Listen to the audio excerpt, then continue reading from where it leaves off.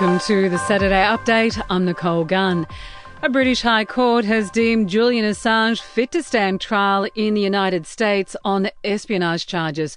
The judgment overturns a previous one which ruled the WikiLeaks founder should not be extradited over mental health concerns.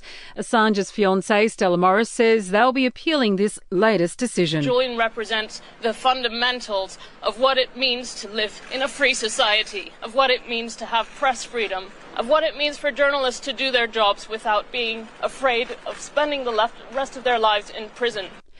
Beer is being rationed in bottle shops, with two of the country's largest brewers facing delays and shortages ahead of Christmas. Lion and CUB are both issuing warnings to customers about pending stock challenges due to logistics issues. A new rapid COVID test is being rolled out at Sydney Airport. Passengers needing a negative test before heading overseas will be able to get their results back within 30 to 90 minutes. Cruise bosses are blasting a national cabinet decision to extend a ban on vessels for another 2 months. Ships will not be able to dock in Australian waters until February next year due to concerns over the Omicron COVID strain. History is repeating for private space company Blue Origin as it prepares for its third crewed mission this weekend. On board will be Laura Shepard Churchley.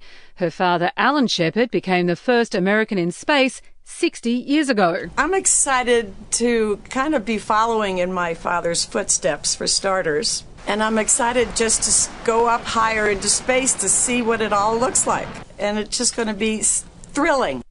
Prince William and Kate Middleton have shared a new family photo as their Christmas card this year.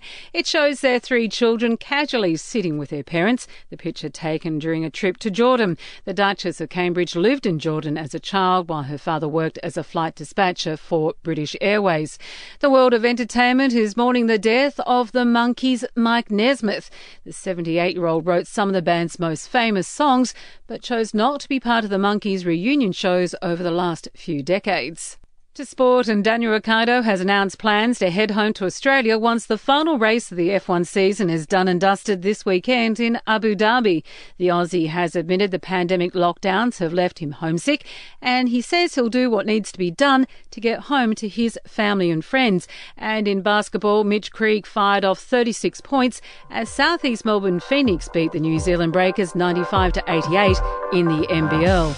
And we'll see you tomorrow morning for another episode of The Update.